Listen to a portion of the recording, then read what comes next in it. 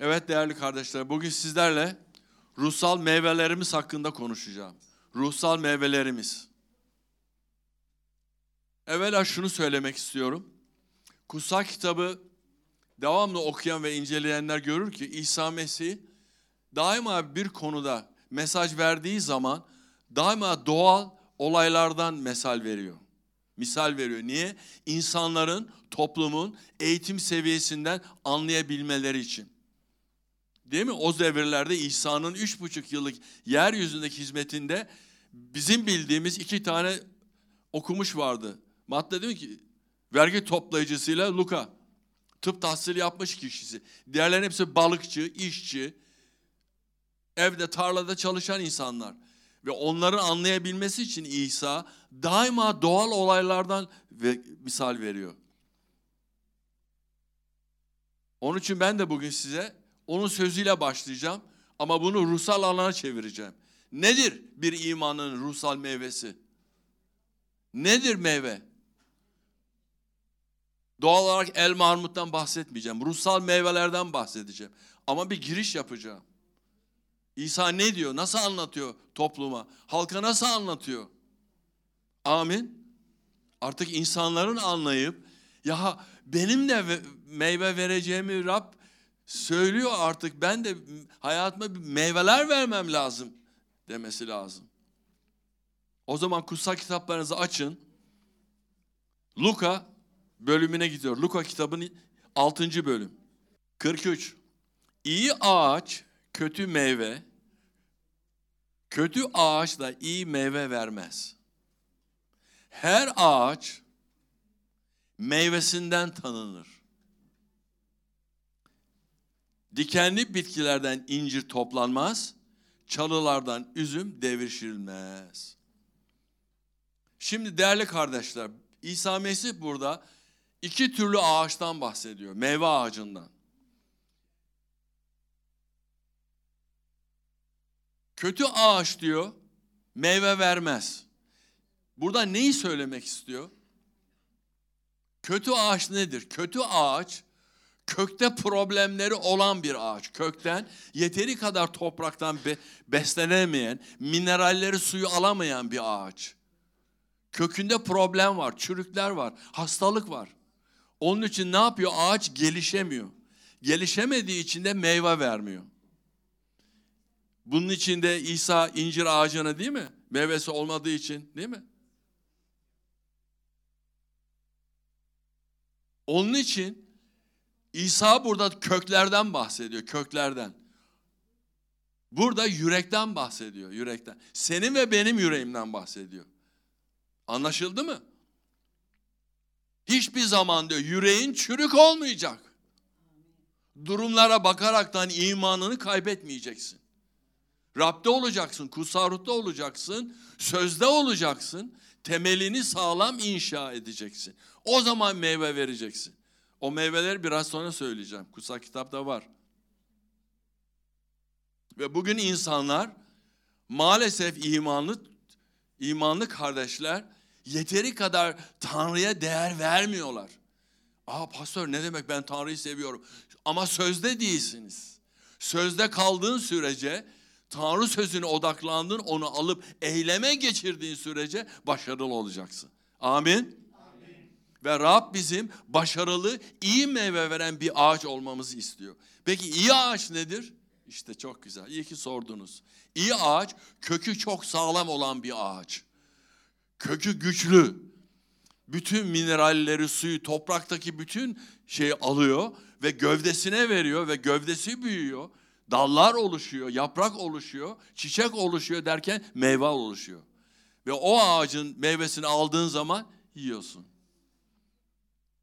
Çarşıdan geçerken bakıyorsun kiraz diyorsun. Vaa, kıpkırmızı.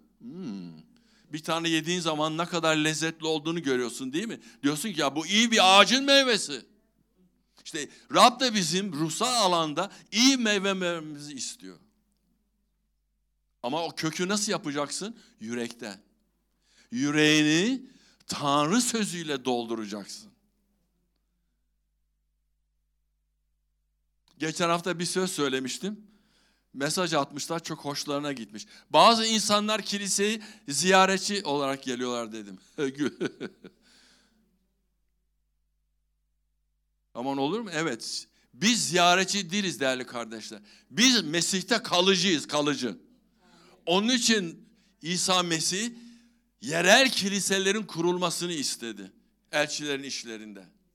İtibaren yeni antlaşma kiliseleri kuruldu. Niye? Çünkü Tanrı burada mesih işini dökerekten insanları kutsal ruha çekerekten bereketlemek istiyor. Hayatlarının her alanında bizleri değişmemizi istiyor. Ama nasıl? Söze bakaraktan. Onun için ne yapacağız? Devamlı dua edeceğiz. Dua odamızın reklamını yaptık. Herkes dua istiyor. Durmadan yazıyorlar. Bugün toplantı sonunda da bir takım dualar gelecek, getirilecek. Okuyacağız çeşitli farklı dualar. Finans alanında, sıhhat duaları. Ama işte boşsan Salı günü saat 2'de ofise gelirseniz adresinizi veririz. Orada dua ettiğin zaman hem senin isteklerinin karşılığını alacaksın, hem de başkalarının hayatına aracılık yapacaksın duayla.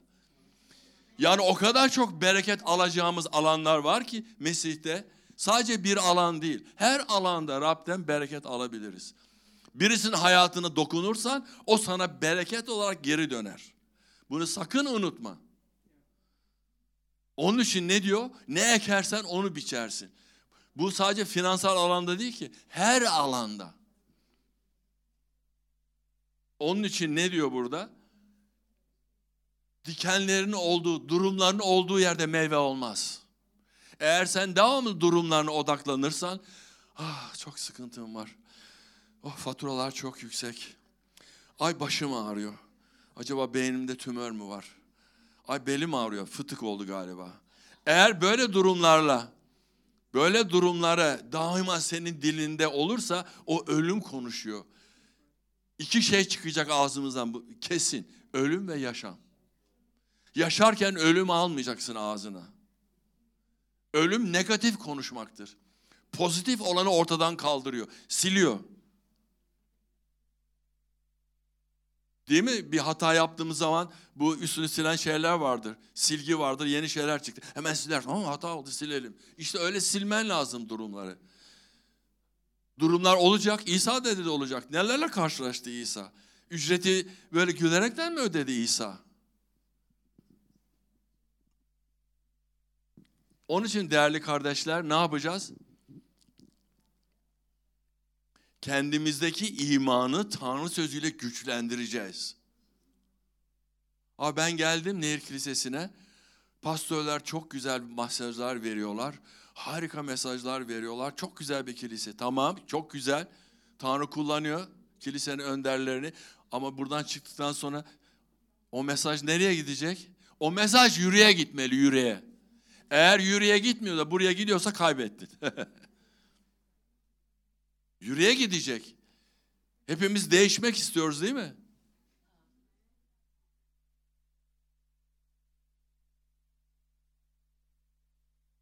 Niçin değişmek istiyoruz? Çünkü geçmişten kalanlardan hoşnut değiliz. Durumlardan memnun değiliz. Mutlu olmak istiyoruz. Sevinçli olmak istiyoruz. Bereketli olmak istiyoruz. Evimizde, işimizde, çocuklarımızla, torunlarımızla bu hayatı güzel geçirmek istiyoruz. Ben onu istiyorum. Her zaman dua ediyorum. Acaba torunlarından birinin nişanını yaptı, evliliğini görebilir miyim diye. Amin. Duamız var benim ve eşimin.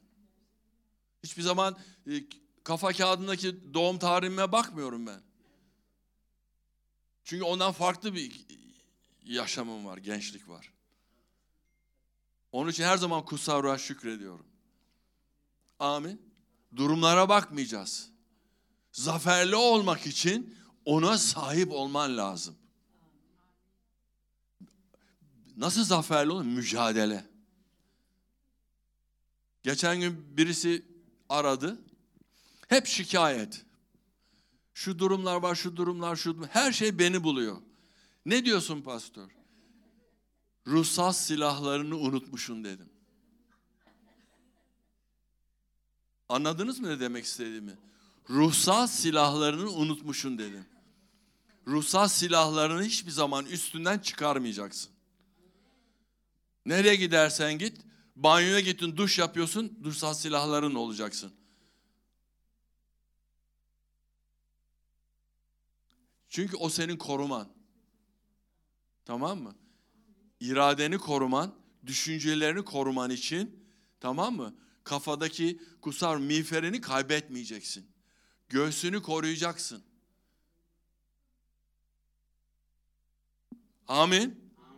Burada mısınız? Evet. İyi yerdesiniz. 45 ne diyor? Bir de 45'e bakalım.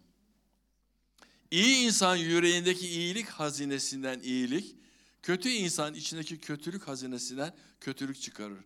İnsanın ağzı yüreğinden taşanı söyler. İşte dediğimiz gibi biraz önce. Amin. Hayatımızın merkezi ve davranış ve tutumları kontrol eden şey bizim yüreğimiz, iç varlığımız. Biz kararları buradan verdiğimiz sürece, Tanrı'ya danışarak, dua ederek, bilgelik aldığımız sürece daima başarılı oluruz. Daima başarılı oluruz. Ama ne yapmamız lazım? Yüreğimizi değiştirmemiz lazım. Yüreğin değişmesi için bir değiş tokuş yapılması gerekiyor. Bir şeyi alacaksın, onun yerine daha iyisini koyacaksın. Bu da nedir? Benliğin tutkuları. Hala takıntılarla yaşayan insanlar var. Geçmişinden bir şeyler bu tarafa aktarabilir mi diye düşünenler var. Kardeşim sen yeni yaratık olduktan sonra eski şeyler geçti diyor kutsal kitapta Tanrı sözü. Her şey yeni diyor. Sen yeni bir yaratıksın. Yeni yaratık ne yapar? Her şeyi yenilemesi lazım. Sen yeni bir arabaya eski bir arabanın kaportasını takar mısın? Millet güler sana. 0 kilometre bir araba almışsın, bir arıza olmuş, eski bilmem kaç yıllık arabanın kapısını koyuyorsun, millet bakar şaşar, değil mi? Niye? Olmaz. Kıyafet aldın, yırtıldı, yerine yama yaptırıyorsun, tutmaz. Onun için bunlar ne demek bu doğal şeyler? Biz artık bir takım tutkulardan, bir takım davranışlarımızdan kendimizi soyutlamamız lazım. Daima ileriye adım atmamız lazım, geriye değil. Bazı insanlar bir atıyor, bir duruyor. Bir adı geri, bir ileri, bir geri, bir ileri, bir geri. Onun için hayatlarında meyve olmuyor. Ruhsal meyve olmuyor. Amin. Çünkü bir çürüklük olduğu zaman Tanrı'nın isteklerini yerine getiremeyiz. Tanrı bizim bir kere şuna karar vermemiz lazım biz. Gerçekten benim hayatımda Tanrı'nın istekleri tam yer alıyor mu? Yahut da ben plan yapıyorum. Rab'be diyorum ki Rab bu plan hakkında ne düşünüyorsun? Rab diyor ki duymuyor bile seni. Niye? Çünkü senin planlarına onay veren bir merci değil ki Rab. Sen onun planlarına onay vereceksin. Sen onun planlarını uygulayacaksın. Öyle demiyor mu Yeremiye'de? Senin planların ve programları benimkinden farklı diyor. Ama biz illa bir şeyler katmak istiyoruz kendimize ve Rab da bunu beğensin diyoruz. Olmaz. Olmuyor. Olmuyor. Onun için sadakatle ölü işlerden kendimizi kurtarmamız lazım. Bugün insanlar ölü işlerle Tanrı'yı memnun etmeye çalışıyorlar.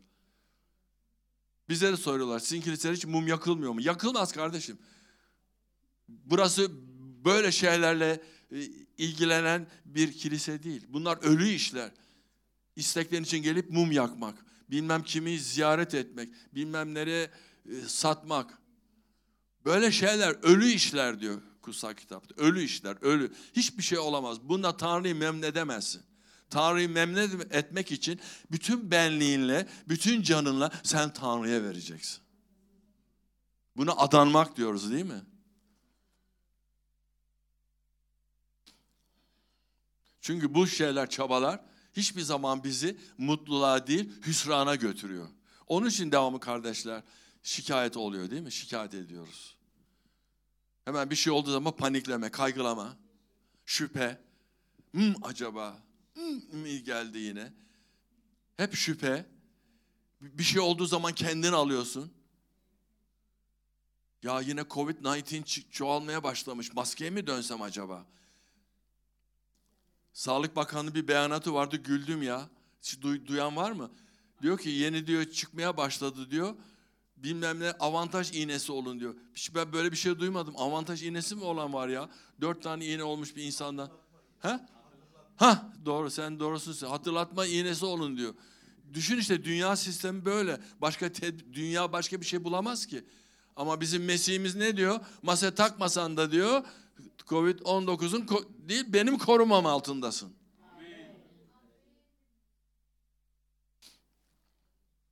Haleluya. Onun için bu kurallara, bu çabalara artık bir son vermek lazım. Tamamen ona odaklanmamız lazım. Çünkü sağlıklı olmayan kökler iyi meyve vermiyor. Vermiyor. Sözde dediği gibi vermiyor. Ama insanlar doğal yaşamda bakıyorsun, bir ağaçta problem olduğu zaman şunu söyler. Ağacı budaman lazım. Değil mi? İnsanlar ağacı buduyorlar. Tık tık tık. Bekliyorlar ki ağaç tekrardan bir canlansın diye. Ama biz ruhsal yaşantımızda ufak tefek şeylerle değiştirerekten güçlü bir ruhsal bir yaşama kavuşturamayız. Amin. Meyve alamayız. Ve her ağaç kendi meyvesinden sorumlu. Her ağaç kendi meyvesiyle tanınıyor. Amin. Matta 7. Matta 7. bölüm. 13.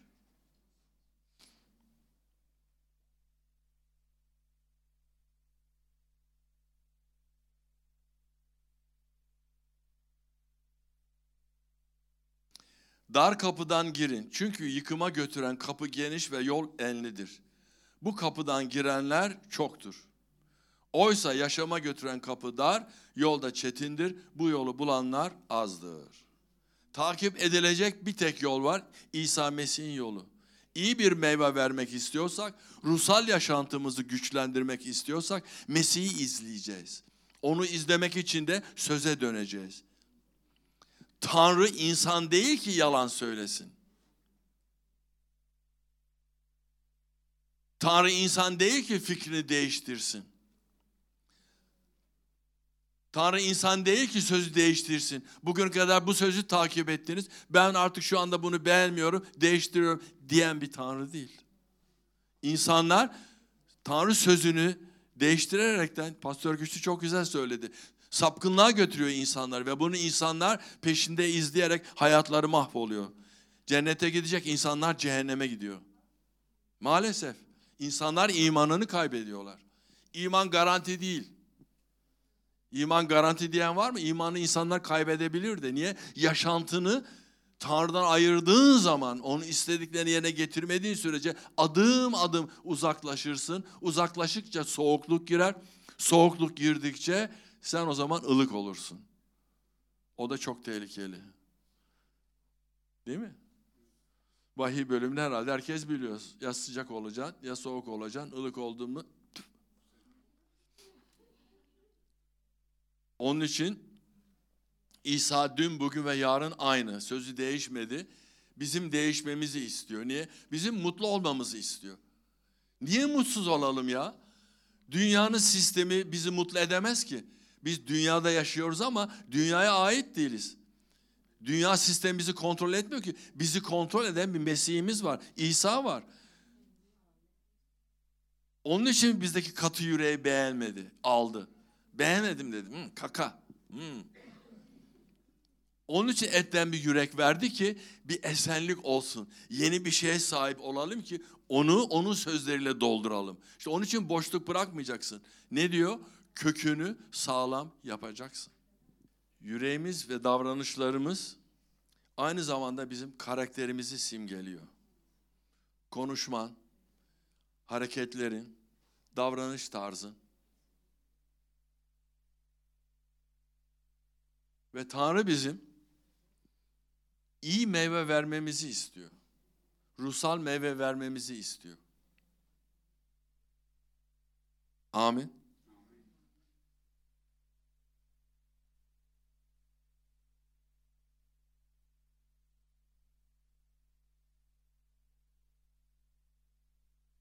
Peki bu meyveler nedir? Pastör sabahtan beri, sabahta öğleden beri söylüyorsun iyi meyve vereceğiz diye. İyi ki sordunuz. Kim öğrenmek istiyor meyvelerimizin ne olduğunu? Ben okuyayım buradan. Galatyalılar 5. bölüm 22. ayet.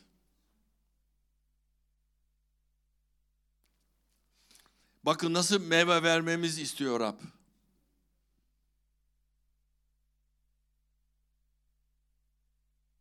Ruhun ürünlerinden bahsediyor işte. Ürün, meyve değil mi?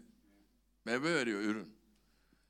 Sevgi, sevinç, esenlik, sabır, şefkat, iyilik, bağlılık, yumuşak huyluluk ve öz yönetim. Amin. İşte Rab bu alanlarda bizim meyve vermemizi istiyor. Kaydettiniz mi? Galatyalılar 5:22. Sevgi diyor. Bu tanrısal sevgi. Biz buna agape sevgisi diyoruz. Değişmeyen bir sevgi. Karşılıksız seven. Sevinç diyor işte mutluluk. Tanrı bizi sevinçli kırmak istiyor. Ve sevinç bizim gücümüzdür diyor değil mi? Sevince sahip olan bir insan hiçbir zaman hüsrana uğramaz. Hep mutludur, güler yüzdür. Esenlik diyor. Esenliği insanlar niye kaçırıyor? Çünkü esenliği kaçırmak için durumlara odaklandığın zaman kaçırıyorsun esenliğini. İş yerine gidiyorsun, bir şey oluyor. Hemen onu tepkiyle karşılıyorsun. Aniden karar vermeyeceksin. Yahut eve gidiyorsun, eşin bir şey söylüyor, hemen dikenleniyorsun. Yahut iş yerine gidiyorsun, yahut da kiliseye görüyorsun, bir arkadaş geçerken bir şey söylüyor, hemen gidiyorsun tuvalete, başlıyorsun. Kızgınlık yapma. O zaman ne oluyor? Esenliği kaybediyorsun değil mi? Esenlik gidince onun yerine ne dolduruyor? Kaygı. Hüsran doldurur. Şefkat, sevgidir ya şefkat. İlgidir, şefkattir. Birisinin bir ihtiyacı olduğu zaman ona yardım etmek. Birisinin ihtiyacı onun için dua etmek. Şefkatli olmak. İyilik yapmak. Daima iyi düşünmek. İnsanlar hakkında iyi düşünmek. Daima iyi düşünmek insanlar. Tanrı'nın yarattığı biz çok farklı karakterlerdeniz. Ben 52 yıllık evliyim. Eşim de farklı, ben de farklıyım. Ama biz bir araya geldik. Ve gelmeye de devam ediyoruz. Hepimiz farklıyız. Hepimiz farklı karakterlerde. Rabbe şükrediyorum ki hepimiz aynı değiliz Matrix gibi. Bir tornadan çıkmış gibi. Bağlılık diyor. Bağlı olman lazım. Rabbe bağlanacaksın. Kilisene bağlanacaksın. Ailene bağlanacaksın. Bunlar önemli şeyler.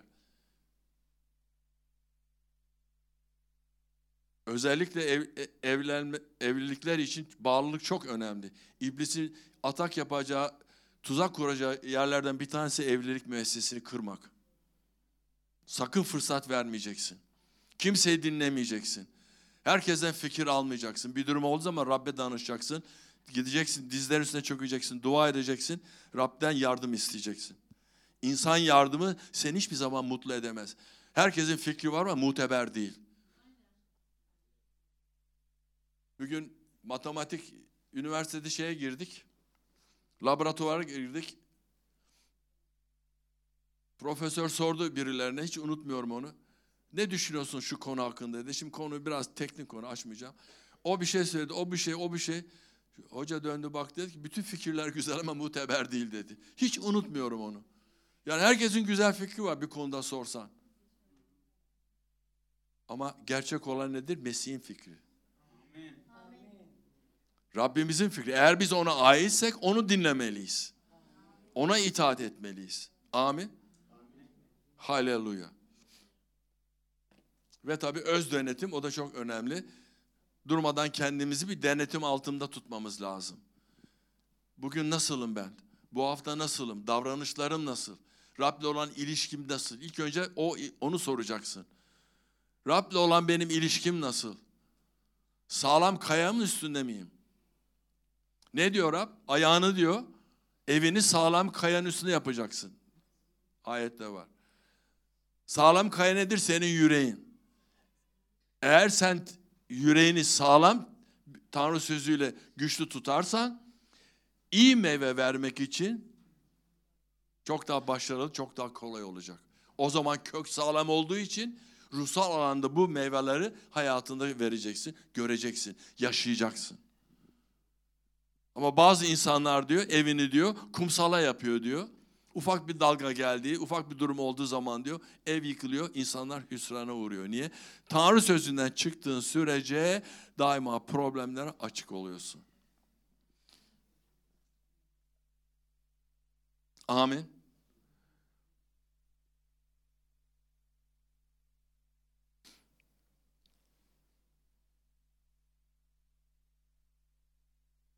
Haleluya. İnsanlar çok sıkıştığı zaman panikliyorlar. Ama Rab diyor ki panik, kaygı ve korku benim lisanımda yer almıyor. Çünkü ben diyor insanlara bir kere ilk başta korku ruhu vermedim diyor. Değil mi? Esenlik değil mi? Özdenetim ruhu verdim. İşte meyvelerden konuşuyor Rab. Ama sen durmadan horoz gibi kabarırsan, her şeyi bildiğini iddia edersen ama hiçbir hayatında uygulama olmazsa hüsrana uğrayacaksın. Kendi kendini kandırmış olacaksın. Böyle insan çok.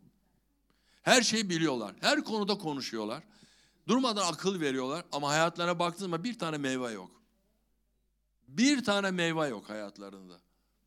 İlk başta sevgiden kaybediyorlar. Bir numara. Sevgi dudaklarına söylenen basit bir şey değil. Seni seviyorum. Değil. Sevgi buradan gelir.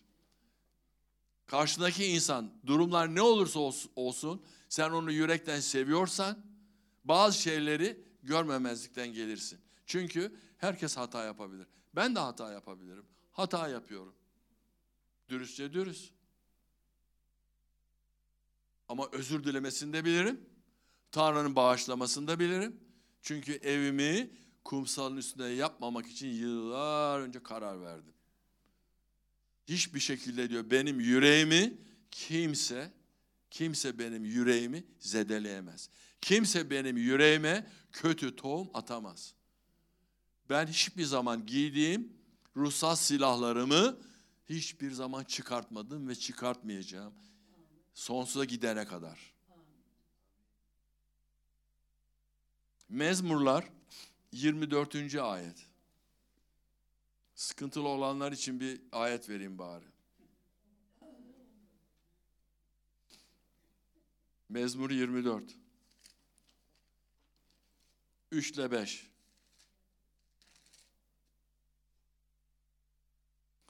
Rabbin dağına kim çıkabilir? Kutsal yerinde kim durabilir? Elleri pak, yüreği temiz olan, gönlünü putlara kaptırmayan, yalan yere ant içmeyen, Rab kutsal böylesini, kurtarıcısı Tanrı aklar.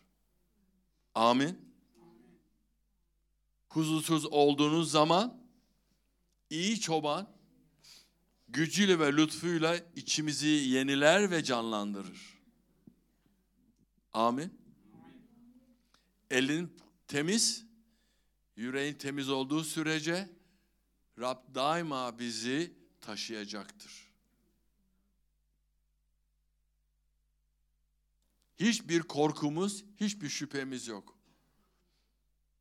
Söz söylendi, Tanrı burada sözünü kanıtladı ve bizim yapacağımız bir tek şey var, alıyorum. Uzanacaksın, o sözü alacaksın, yüreğine koyacaksın.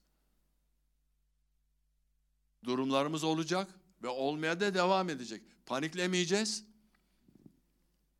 kaygılanmayacağız, şüphe etmeyeceğiz, vazgeçmeyeceğiz, Rab'den ayrılmayacağız, daha çok ona yaklaşacağız çünkü cevap gelecek yer orası, o merci.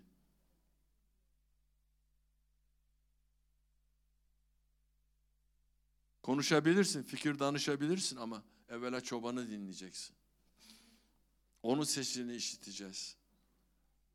Ve hiçbir zaman da bir yabancının arkasından gitmeyeceğiz. Pastör Güçlü çok güzel bir şey söyledi.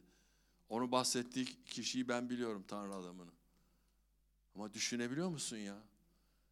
Milyonlarca insanı peşinden götüren, kitaplar yazmış, kasetler yazmış bir kişi bir anda çıkıyor diyor ki kitaplarımı yakın, kasetleri atın. Ondalık denen bir şey yok. Vay! İnanılmaz bir şey. Tehlike, zorluk ve hatta ölümden korkmamalıyız. Çünkü yaşamımızın her anında İsa Mesih bizimle.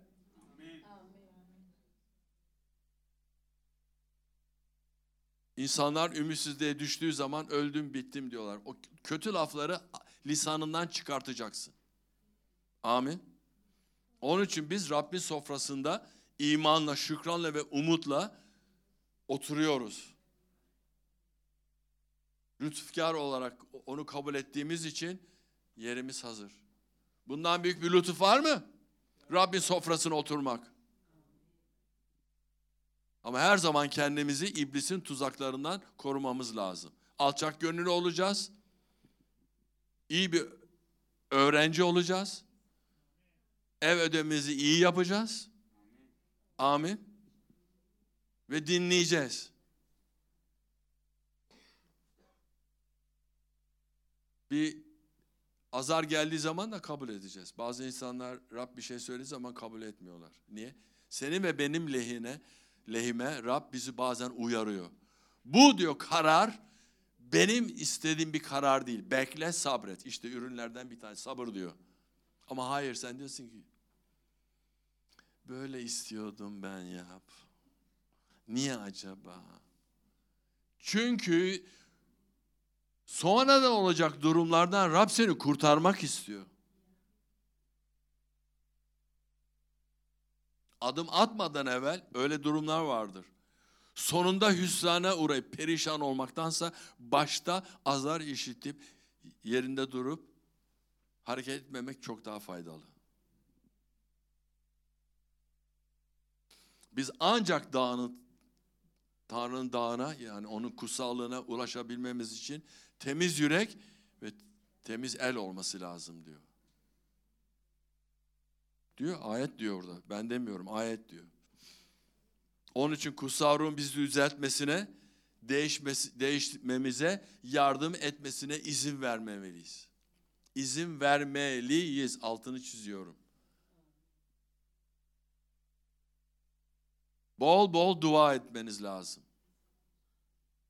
Sadece pazardan pazara kiliseye gelen değil, haftada arada sırada çarşamba günlerine uğrayan değil, hayatınızın her anda Rab'be yer vermen lazım. Çok meşgulüm, herkes meşgul, ben de meşgulüm. Ama Rab için her zaman zaman var. Her zaman yer var. Bazı şeyler durur, Rab ön plana geçer. Geçmesi lazım.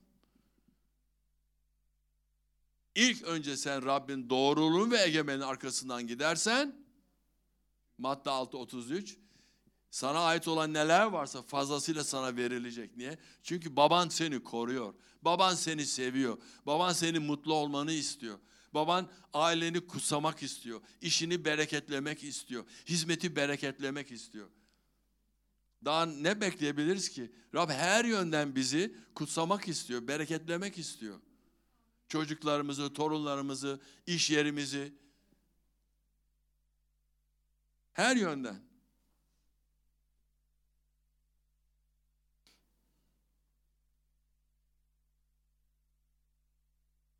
Onun için biz evimizi sağlam kayanın üstüne yapacağız.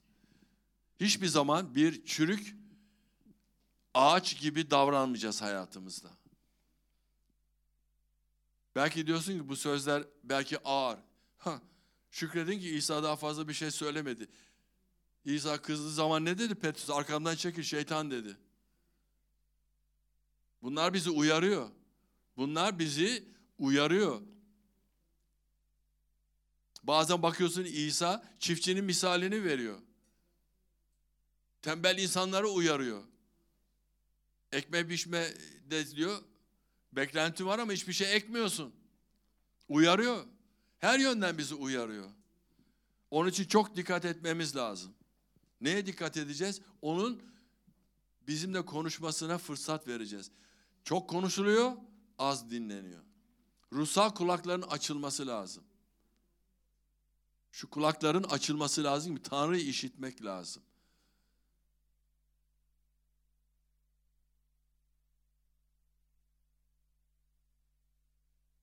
Bazen yola çıkıyorsun, bir yere gitmeyi planlıyorsun.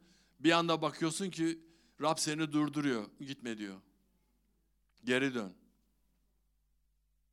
Ama sen gitmek istiyorsun. Niye? Çünkü duygular, hisler. Ama biz duygu ve hislerle ruhsal yaşantımızı düzene koyamayız. Onlar geçti. Onlar her zaman yanıltır. Duygular ve hisler.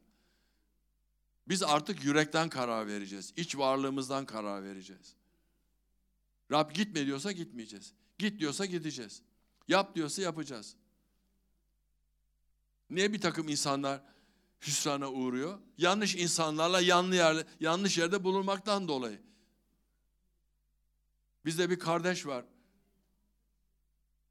Eskiden beri bizim kilisemizde İncil okulunu da bitirdi. Boşu boşuna adam 2 sene hapiste yattı. Niye biliyor musun? Bir arkadaşını ziyarete gidiyor. Meğer onlarda da uyuşturucu mu ne varmış. Polis bir baskın yapıyor. Bunu da tutuyor. Ya diyor ben şimdi geldim. Anlamazsın sen bunun arkadaşısın. Boşu boşuna çocuk 2 sene içeride yattı. Dikkat etmek lazım. Dikkat etmek lazım. Kimle iş yapıyorsun? Kimi ortak alıyorsun? Kimle evlenmeyi düşünüyorsun? Bunların hepsi çok önemli şeyler. Bunları Tanrı'ya danışacaksın. Hislerinle, senin düşüncelerinle lütfen diyorum, hareket etmeyin. Çünkü sonunda hüsrana uğrayacaksın. Çünkü ne diyor? Dikenli yerden meyve bitmez diyor. Diken nedir? Durumlar. Durumlar. Diken, durumlar. Aynı şekilde öyle demiyor muydu Tanrı sözünde? Tanrı sözünü işitenler var diyor. Ama ondan sonra diyor dikenlere gittiği zaman diyor kayboluyor diyor. Yabancı otlar büyüyor. Senin tohumun orada kaybolup gidiyor.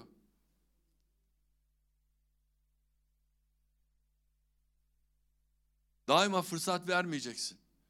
Çiftçiler niye yabancı otların tarlada bitmesini istemezler?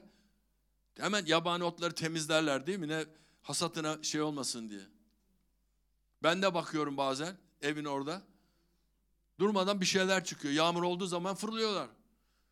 Eğer bir gün 2 gün böyle sallarsam ya toplarım yani kopartırım dersem bir bakıyorsun ki şu kadarcık oluyor boylar yabancı otlar. Yanındaki çiçeklerden başkalarından şey çekiyorlar. Hemen onları kopartman lazım ki değil mi? Bunlar hep Tanrı sözünden geliyor. Hiçbir zaman diyor yabancı şeylere fırsat vermeyeceksin.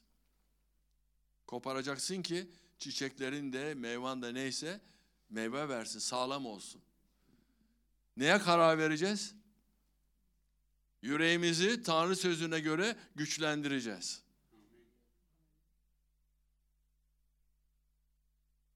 Kökümüz güçlü olduğu sürece biz ruhsal bir ağaç olarak büyüyeceğiz. Ruhsal olarak büyüyeceğiz. Kutsallaşacağız.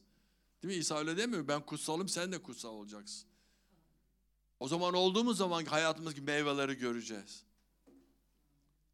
Bizim diğer insanlardan farklı olmamız lazım değerli kardeşler. İnanıyor musunuz? Bizim dışarıdaki insanlardan, henüz Tanrı'ya gelmemiş insanlardan farklı olmamız lazım. Biz farklıyız. Her an bizi kollayan bir Rabbimiz var. Uyumayan, fikrini değiştirmeyen, bugün söylediğini yarın unutan değil. Yanlışlarımızı hiçbir zaman yüzümüze vurmuyor. Yol gösteriyor. Yol gösteriyor bize. Bir daha aynı hatayı yapmamamız için. Onun için benliğimize hakim olacağız. Tanrı için yaşadığımız sürece onun için hayatımızda ona yer vereceğiz. Yaşadığımız sürece Tanrımız İsa Mesih'e hayatımızda yer vereceğiz. Onu dinleyeceğiz. Onunla gurur duyacağız. Ona övgüler sunacağız. Ona tapınacağız. Amin. O zaman ruhsal olarak güçleneceğiz. Haleluya. Son ayet ve söyleyeceğim. Sonra dua edeceğim sizler için. Matta 22, 37. ayet, 37-38. Dedi ki yaşadığımız sürece her şeyimizde İsa Mesih'le beraber olacağız. Çünkü Rabbin sağladığı, bizler için sağladığı sağlam, güçlü, kaliteli ruhsal bir meyve vermemizi istiyor. Amin. Tanrı'nın Rabbi bütün yüreğinle, bütün canınla ve bütün aklınla seveceksin. İşte ilk ve en önemli buyruk budur. Amin. Tanrı sevgisi, kişisel bağlılık ve sadakattir. Baba ve oğul ilişkisi, kurduğu, bizim için hazırladığı sağlam karakterli bir yaşam. İmanımızı güçlendirmeliyiz ve ona bağlanmalıyız. Amin. Bu çok önemli değerli kardeşler. Ben önemlilikle sizi teşvik ediyorum. Hayatınızda alacağınız bir kararda lütfen 3 defa lütfen Tanrı'ya danışın. Amin.